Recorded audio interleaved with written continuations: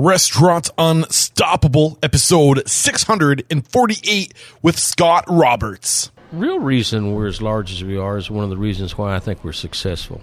Because my father was, he was a hill country friendly guy.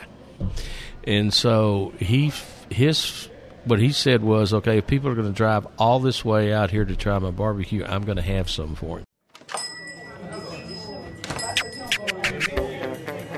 Are you ready for it factors, success stories, failures, and bombs of restaurant industry knowledge? Then, join Eric Cacciatore and today's incredible guest as they share what it takes to become unstoppable.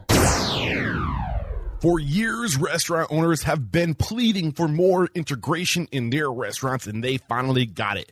Restaurant 365 is a cloud-based, all-in-one, restaurant-specific accounting and back-office platform that seamlessly integrates with POS systems, payroll providers, and food and beverage vendors. Head over to restaurant365.com/unstoppable and qualify for 30% off implementation and a free inventory build in Restaurant 365, a value of $5,000. Here is a statistic for you.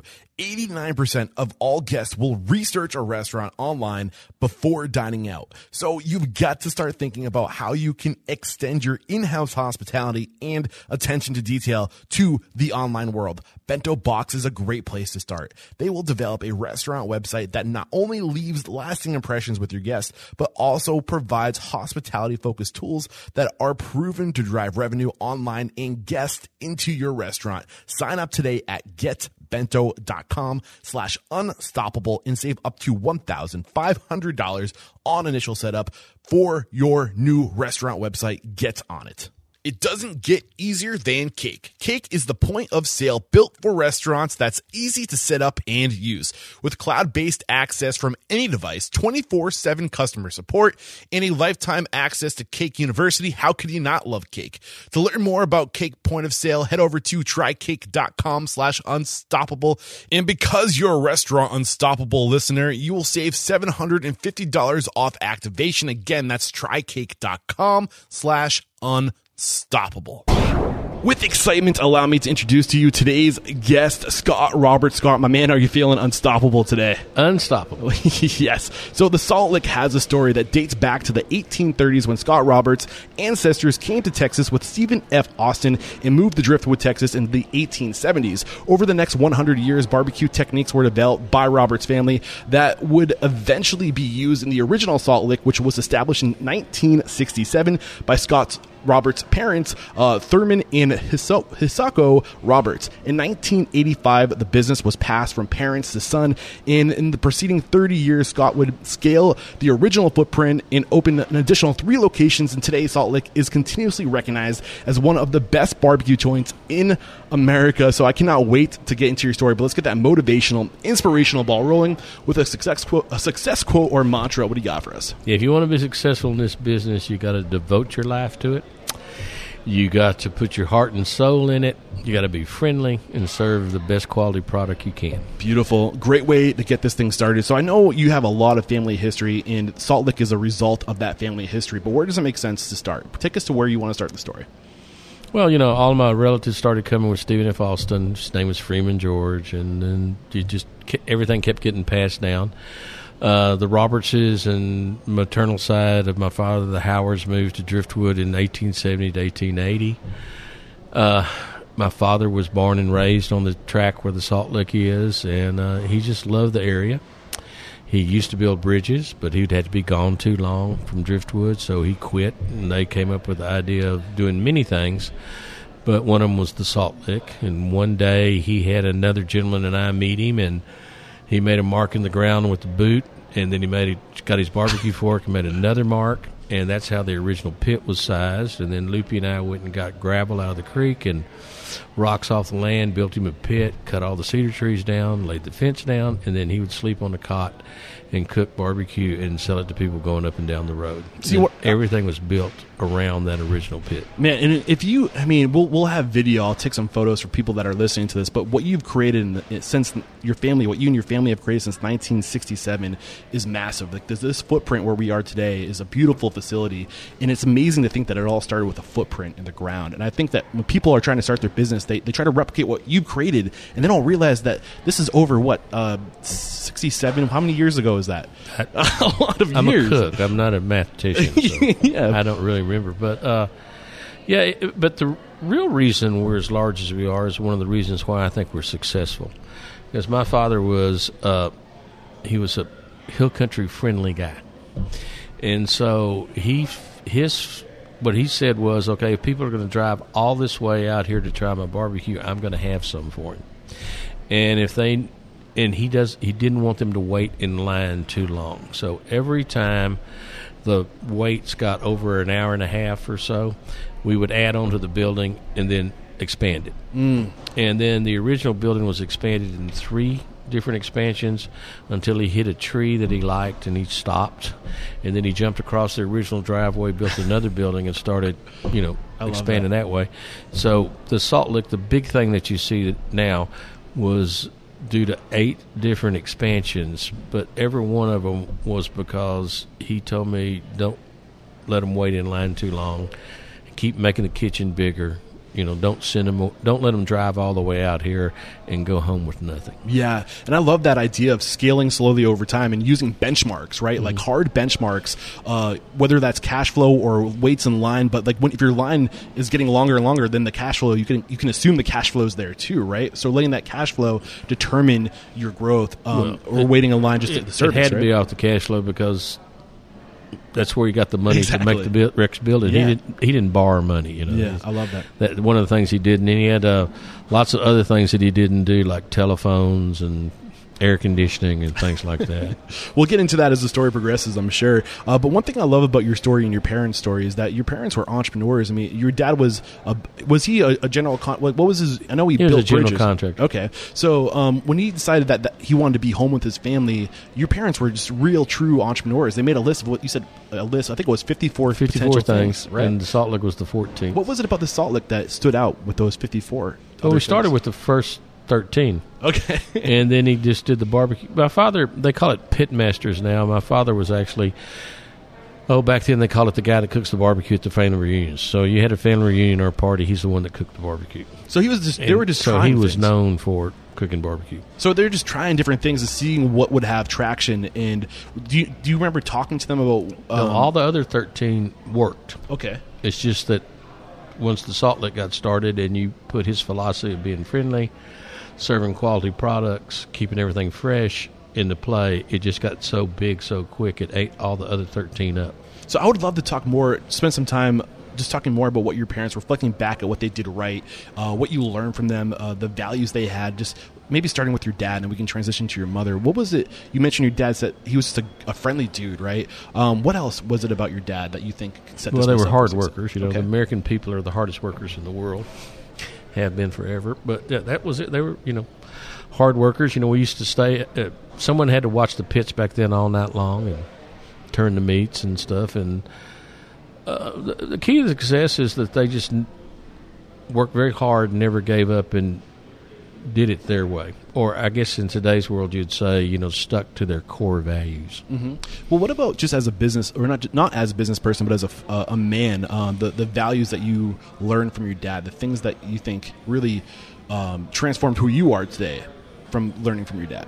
Just be persistent and just keep working hard and stick to what you're supposed to be doing. Yeah. What about your mother? Who was your mother? What did she bring to this table? My mother was, her parents came to Hawaii in the 1880s, and my father met, and she was born on the island of Kauai. And then they met during World War II, and she was frugal, hardworking, things like that. She, every generation, except for me, tweaked the techniques and the recipes just a little bit. They all stuck to all of our recipes come from wagon trains when there was no refrigeration and things. So everything is done fresh in small batches. And she tweaked them just a little bit. The barbecue sauce is actually had its originations in Carolina and Georgia. So it had, it's a mustard vinegar based sauce. Where your ancestors were before they moved Before to they came to Texas, yeah.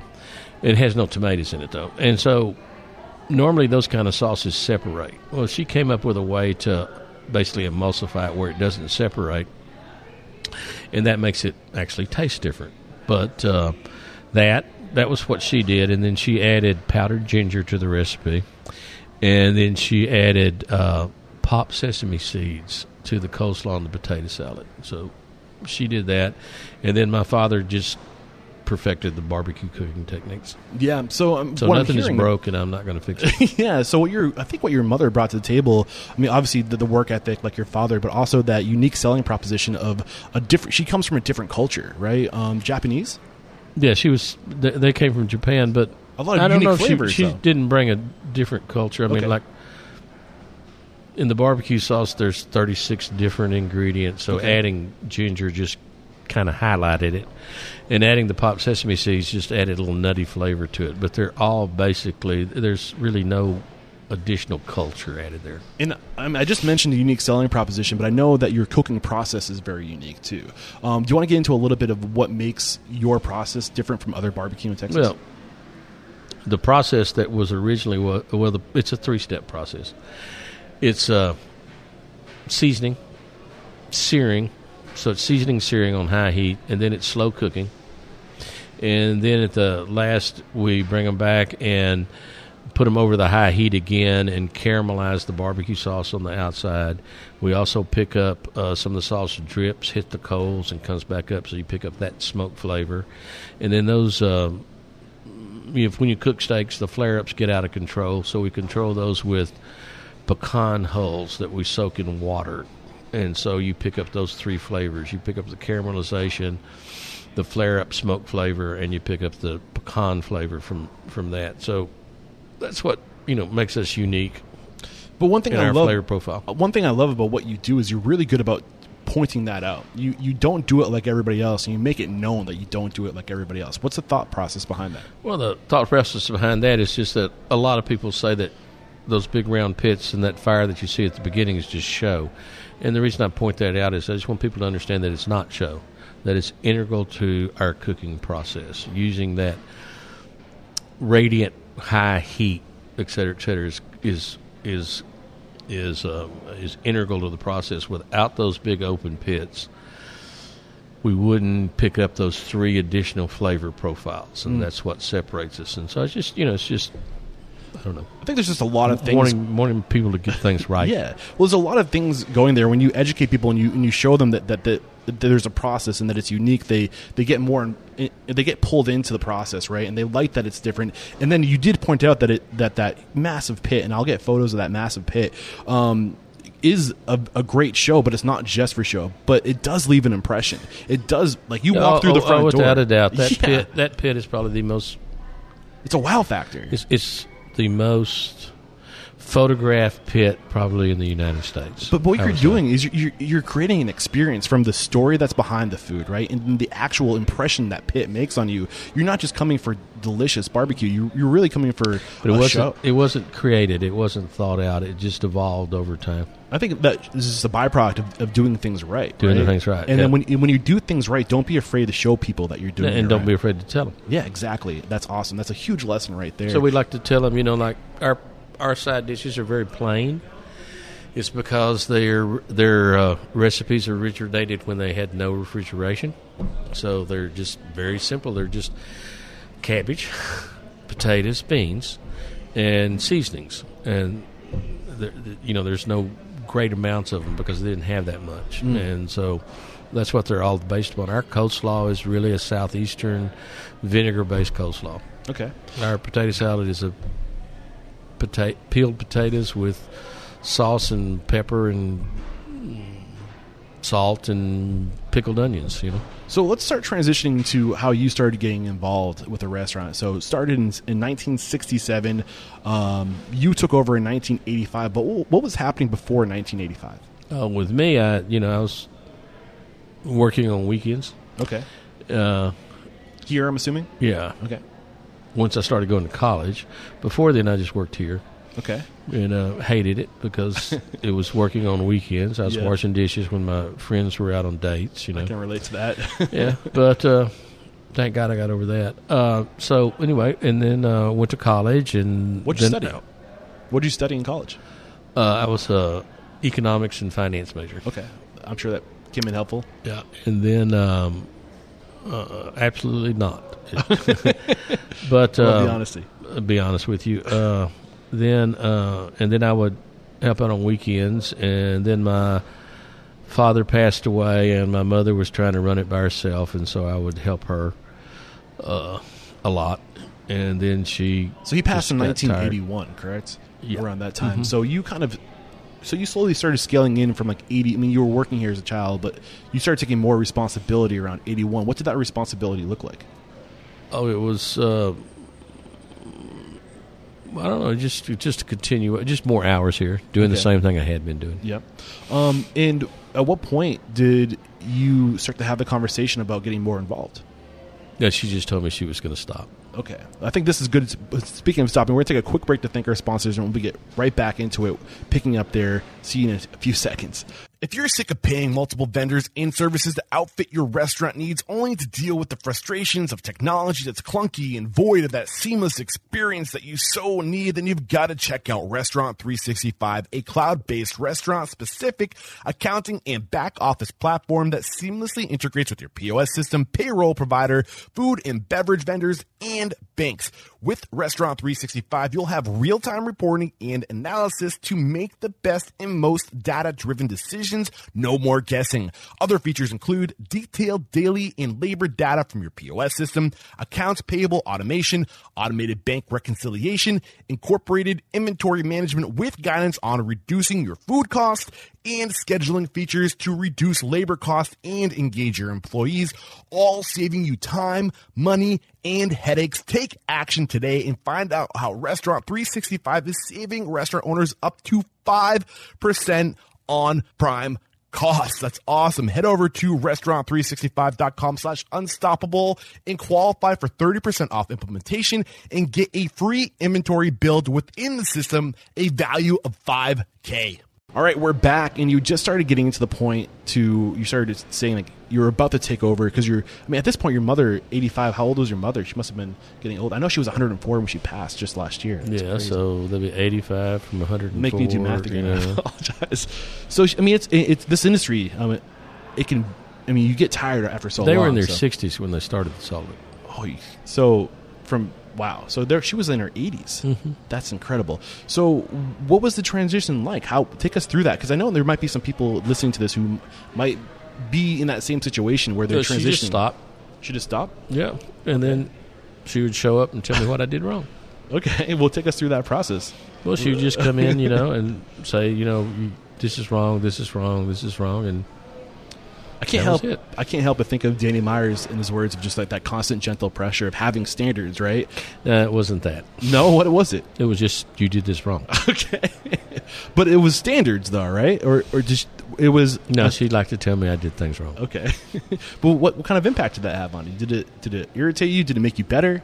Oh,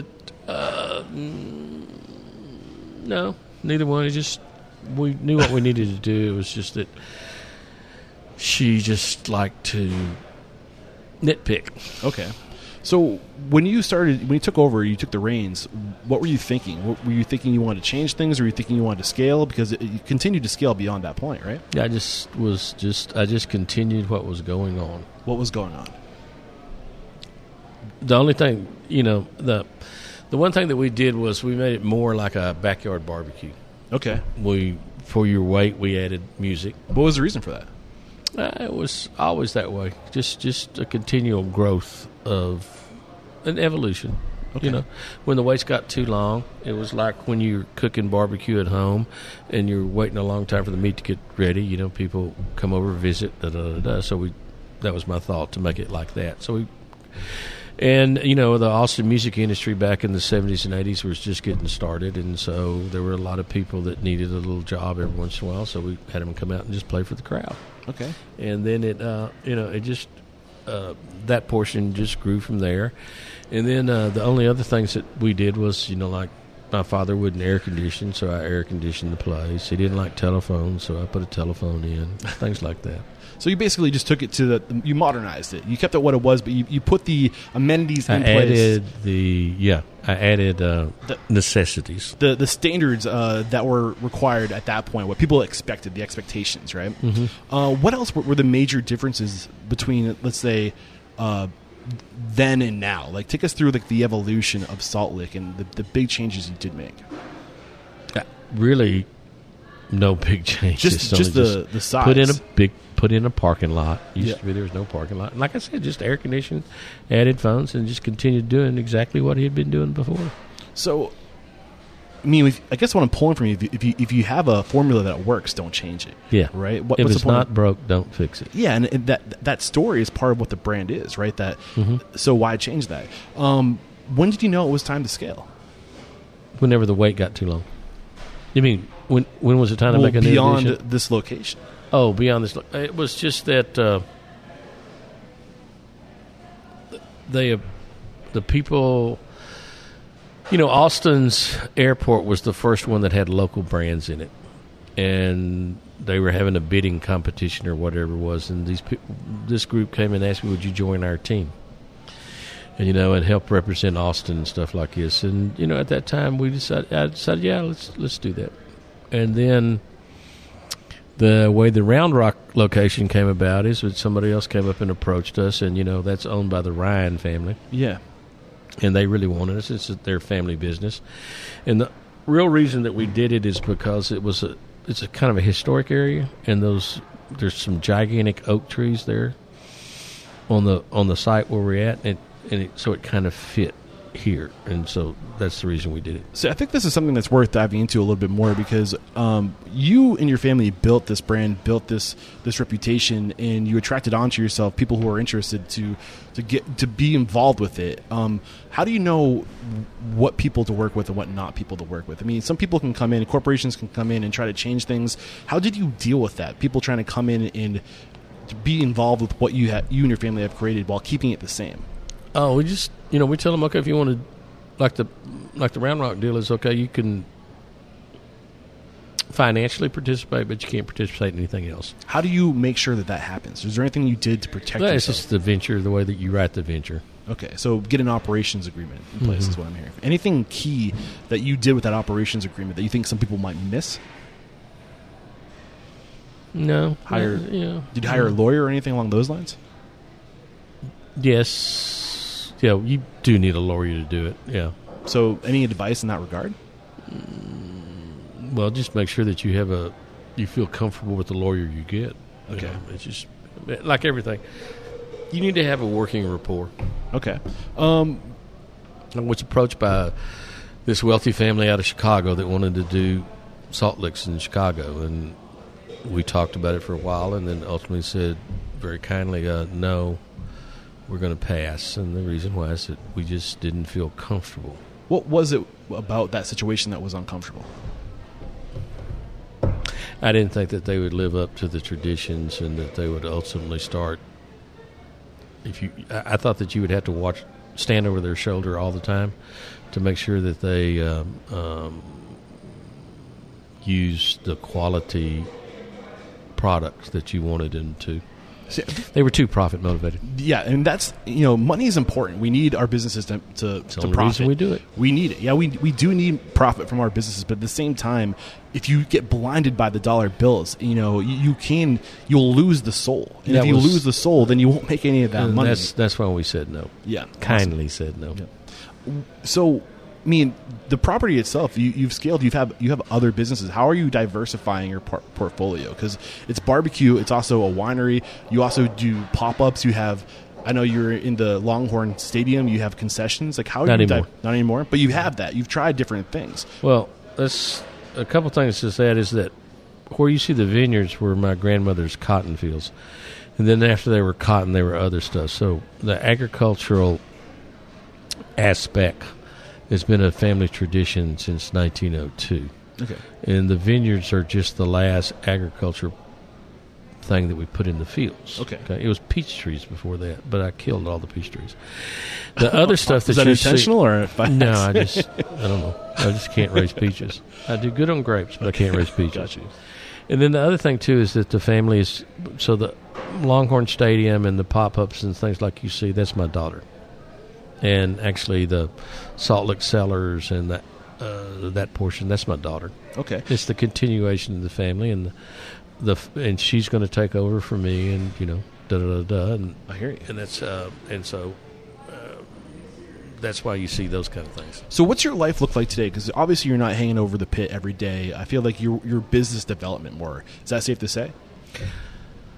No, I'm quality control and then business development. Okay. So what advice do you have for transitioning from being solely cooking to quality control? To how do you maintain that standard? Because it's clear that your standards are very important to you. That consistency of doing it the right way is very important to you. How are you maintaining those standards? Training. What's that look like? Well, like some of the people that have been, one of the pit masters, you call them pit masters now, has been here 38 years. His son is taking over. And it's just like that. You got to come in and work here for a long time, and then you learn how to do it. And then all you have to do is watch key things. So basically, you and your parents redeveloped yourself into somebody else who could then take over that aspect of the business, so you could redirect your attention somewhere else. How do you make sure that person maintains the standards? Well, you have to come and check on a like regular your basis. mom used to do. She'd come in, right? Yeah. So when you did have that new bandwidth to start focusing on other projects, how did you what determined what you were going to work on? What were you just trying different things? Like, and when you take it from there? Yeah, we were just trying different things. Like I said, the peaches didn't work, and I had a friend who liked wine, so we planted grapes. So what was it about the wine that worked, the grapes that worked? What was successful about that? Oh, what's successful about that is that Driftwood is not really a town. It's a stretch of Onion Creek where there's switchbacks and the floods would slow down and the driftwood would fall out and people would come in all year long with wagons to get their firewood. Well, at the same time, so the stretch became known as Driftwood. Well, at the same time that it was dropping the firewood, it dropped dirt. So driftwood is atypical for the hill country. Normally it's 3 inches and then you hit limestone. 3 inches dirt, you hit limestone. Where you and I are sitting right now is probably 18 feet of alluvial soil. We also took the soil and sent it to Sagacio Vineyards in Napa Valley, and they tested it and came back and told us that it's better than 95% of the soil in California for growing grapes. Wow. And then they said, well, you don't have our climate. So we started off specializing in grapes from around the Mediterranean, which everybody, I haven't been to Provence, but everybody tells me it looks exactly like Provence, feels exactly like Provence. And so we started off growing Syrah, Tempranillo, Mourvedre, those type of grapes from around the Mediterranean, Sangiovese, where what you see here was what they grew up in over hundreds of thousands of years. And so with the soil and the right grapes and the proper care, they took off and they make extremely good wines. So you didn't just start trying to grow grapes. You put a little bit of work into making sure that your soil would be able to support what you want to do. You did a little bit of research. No, we just started growing grapes. So when did you know that? What made you want to go? About the third year. Was it doing really well, and you were just curious why it was doing well? No, we just had a really good relationship with the people from Sagacio. Okay, I got you. So we decided, let's just find out. So we sent it off. Okay, cool. Anything else that you think that we should definitely talk about? Anything that we need to know about your success, what you've been doing right, that we haven't touched on yet? No, I think we pretty much, covered it. It's very simple. It's devotion. It's hard work. It's caring. Being caring about what you do. I love it. So one question, actually, before I get into that, one thing that was curious, you mentioned when you took over in 1985, right? You added like air conditioning, running water, and a few other amenities that you felt like we needed, like bathrooms. I'm curious. I noticed that you do cash only. How has that served your business? What are the benefits of that? Well, a lot of people complain.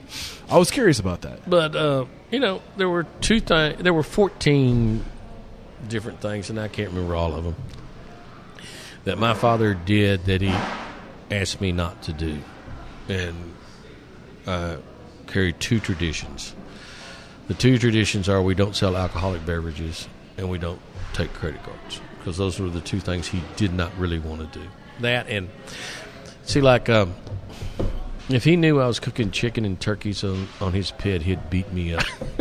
he just, he said, just cook brisket, ribs, and sausage on my pits, and I added, the turkeys. That's one of the 14 things. Air conditioning is one of those. But so I just wanted to carry something on. So the reason we don't take credit cards is because he asked us not to. I respect that. So simply just honoring the respect of your dad. But you did decide to add more things to the menu. What was the reason behind that? Was it just demand? I got bored. I don't blame you, man. Interesting. All right. Thank you very much. So the last question I'm going to ask you is something I ask all my guests before we go to the speed round is, the mission of this podcast is to inspire, empower, and transform the industry. So how have you transformed since, taking over in 1985 to who you are today? How have you grown as a man? Have I grown as a man? Oh, I just think I've become more responsible. Okay. What does that look like? How does, paint that picture of what being more responsible looks like? I think I pay attention to detail more. Okay. I love it. That's the thing to say. All right. Well, we're going to take one more quick break to thank our sponsors, and we'll be right back. Cake makes it easy. Thousands of restaurant operators are using Cake POS and loving it. With its easy, simple to use, and intuitive interface, how could you not? Cake users are achieving peak satisfaction with 24/7 customer support, not to mention lifetime access to Cake University. No wonder customer satisfaction scores are so high. Everything about Cake is simple, including its POS integration with Cake Guest Manager and Google Reservations, which basically allows your guests to book reservations or get on wait lists straight from Google Search or Google Maps. That's pretty rad.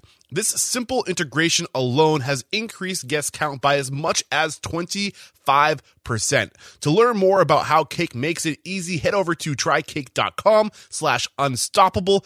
And because you are Restaurant Unstoppable listeners, you can save $750 off activation for Cake point of sale. But you have to use my links. Again, that's trycake.com/unstoppable. So this probably does not come as a surprise to you, but as you can imagine, I look at a lot of restaurant websites because I'm constantly researching my next guest, successful restaurateurs, and you'd be surprised how many of those people have bento box websites. I mean, I almost know instantly when looking at these websites because they're always so stunning and they always check every box, everything that a good restaurant website should have.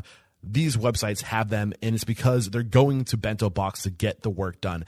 And not only will Bento Box leave a lasting impression with your guests, but Bento Box websites come with hospitality-focused tools that are proven to drive revenue online. With Bento Box, you can easily update menus, promote events, share press, sell gift cards, take catering orders, and book private events directly from your website. Bento Box puts you in control so you can focus on what matters most, your restaurant. Bring your restaurant's hospitality online with Bento Box by signing up today at getbento.com/unstoppable and save up to $1,500 on initial setup for your new restaurant website. We're back, and the first question I have for you is, what is your it factor, a habit, a trait, a characteristic you believe most contributes to your success? Caring about people. That means customers and employees. How do you show people you care? By the quality of the product we turn out and that we never run out, and how friendly our service staff is. What's one thing you do to show your people, your employees, that you care? If they get a shout out by name on social media, then they get a bonus. I love it. What is your biggest weakness? Jesus. An unpaved parking lot. Are you looking to do anything different about that? No. Okay. Because if I do something about that, then the water doesn't soak into the ground, and I get a really bad runoff, and, we don't do things like that. Like we compost most everything. At one point in time, we composted everything that came out of here. We composted the bones, the fat, everything. What was the reason for that? Why do that? Yeah. Because it's the right, It's it's the right thing to do. Yeah. Unfortunately, the place where I was doing the composting, I lost. And so now then I'm looking for another place. So I've started the composting operation back up again. Okay. So when you're growing your team, this is the next question. When you're growing your team, what's one thing you look for when you're building that team in the person you're looking to hire? Desire. How do you know you see desire when it's there? Well, how do you know that? You can just feel it. I mean, I don't know how to describe it. So you why- just feel it. And then everybody gets hired you're hired temporarily, and then you actually see it when you have to actually do the work, because it's just doing the work. It's very hard. So why do you feel like desire is that most important thing? Because without desire, you don't have quality. I love it. Without desire, you don't have you don't have a smile. You know, you work really hard and you're tired, and if you don't have desire, you don't have it. You won't smile. You won't be friendly. So what's your biggest challenge today? Biggest challenge today is finding people with desire. How are you overcoming that challenge? More advertising. More advertising. Oh, and we've been raising the wage rate. So where are you advertising? I don't know what it's called. It's Indeed Indeed, or yep, something that's like definitely that. one of them. Yep. One of those, yeah. So just basically the services that are out there. You're We leveraging- just try to go after the services that are out there, and then we people say, well, are you going to be upset with the minimum wage, and if they raise the minimum wage, and our deal is no, not at all, because we left that behind 20 years ago. So you left minimum wage behind 20 years ago. Mm-hmm. Why was that? Because you couldn't attract good people paying minimum wage.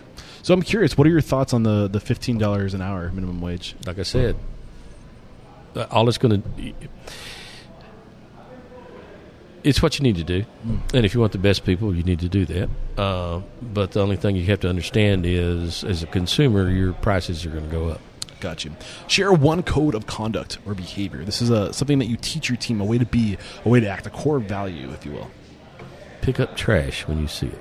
I love it. Why is that the core value? Because if you pick up trash when you see it, then everything else comes from that. If you understand that the place needs to be clean, that you need to take pride, if you see something, you pick it up, then it just translates into everything else. Beautiful. Share one uncommon standard of service you teach your team. This is something that's standard within your four walls, but not standard within the industry. Oh, I would say smile, and be respectful within bounds, and but I guess that's that's standard. It is standard, but you'd be surprised at how many people forget the importance of a smile. Why is a smile so important? Because it tells everybody right off that you care. What is one book that's a must-read to make us a better person or restaurant operator? There's two. Okay. The one that's called Raving Fans. Okay. I thought it was written by Disney, but it's actually written by somebody else patterned after Disney. So what Walt said, Mr. Disney, he said that in the 50s, the United States became complacent and that you accepted good. He told all of his employees that if someone leaves one of the parks and you ask them, how was your experience? And they said good, and they say good, he said, you failed. He said the only time that you're successful is when they're a raving fan. They've come experience your deal and they're raving about it, and they can't wait to tell somebody else how good it was. So then you succeeded, but a good is not there. And then the other one is Danny Meyer. Yeah, and just the compound on that, like it's the word of mouth marketing, right? It's the most powerful type of marketing out there. That's true. It's word of mouth about marketing too, but you have to understand that if you do such a good job that someone wants to tell somebody else about it, then that's what you need to do. Yeah, I love that. And I know I kind of feel like we experienced this again in like the 90s and the 2000s when you saw this boom of corporations and franchises, and when that happened, like the bar got lowered again, right? And I feel like the independents are making another comeback because of that ability. Well, independents are making a comeback, but you can't say all. Not all of them did that because, I'm a great fan of the Pappas family. I don't think I've ever seen anybody that compares to what they've done. I mean, all the Pappadeaux, anyone you go to anywhere is fantastic. Anyone, what are they, Pappasitas? I don't go to those that much, but they're the same thing, you know. So you can do more than one location and still maintain your core values of friendliness, quality of service, et cetera, et cetera. How do you think they do that? What is it that you really I admire? have no idea how they do it. You also mentioned Danny Meyer's book. What was it from Danny Meyer's book that really made an impact on Constant you? pressure. Constant pressure. I love it. What is one thing you feel restaurateurs don't do well enough or often enough? Don't do well enough or often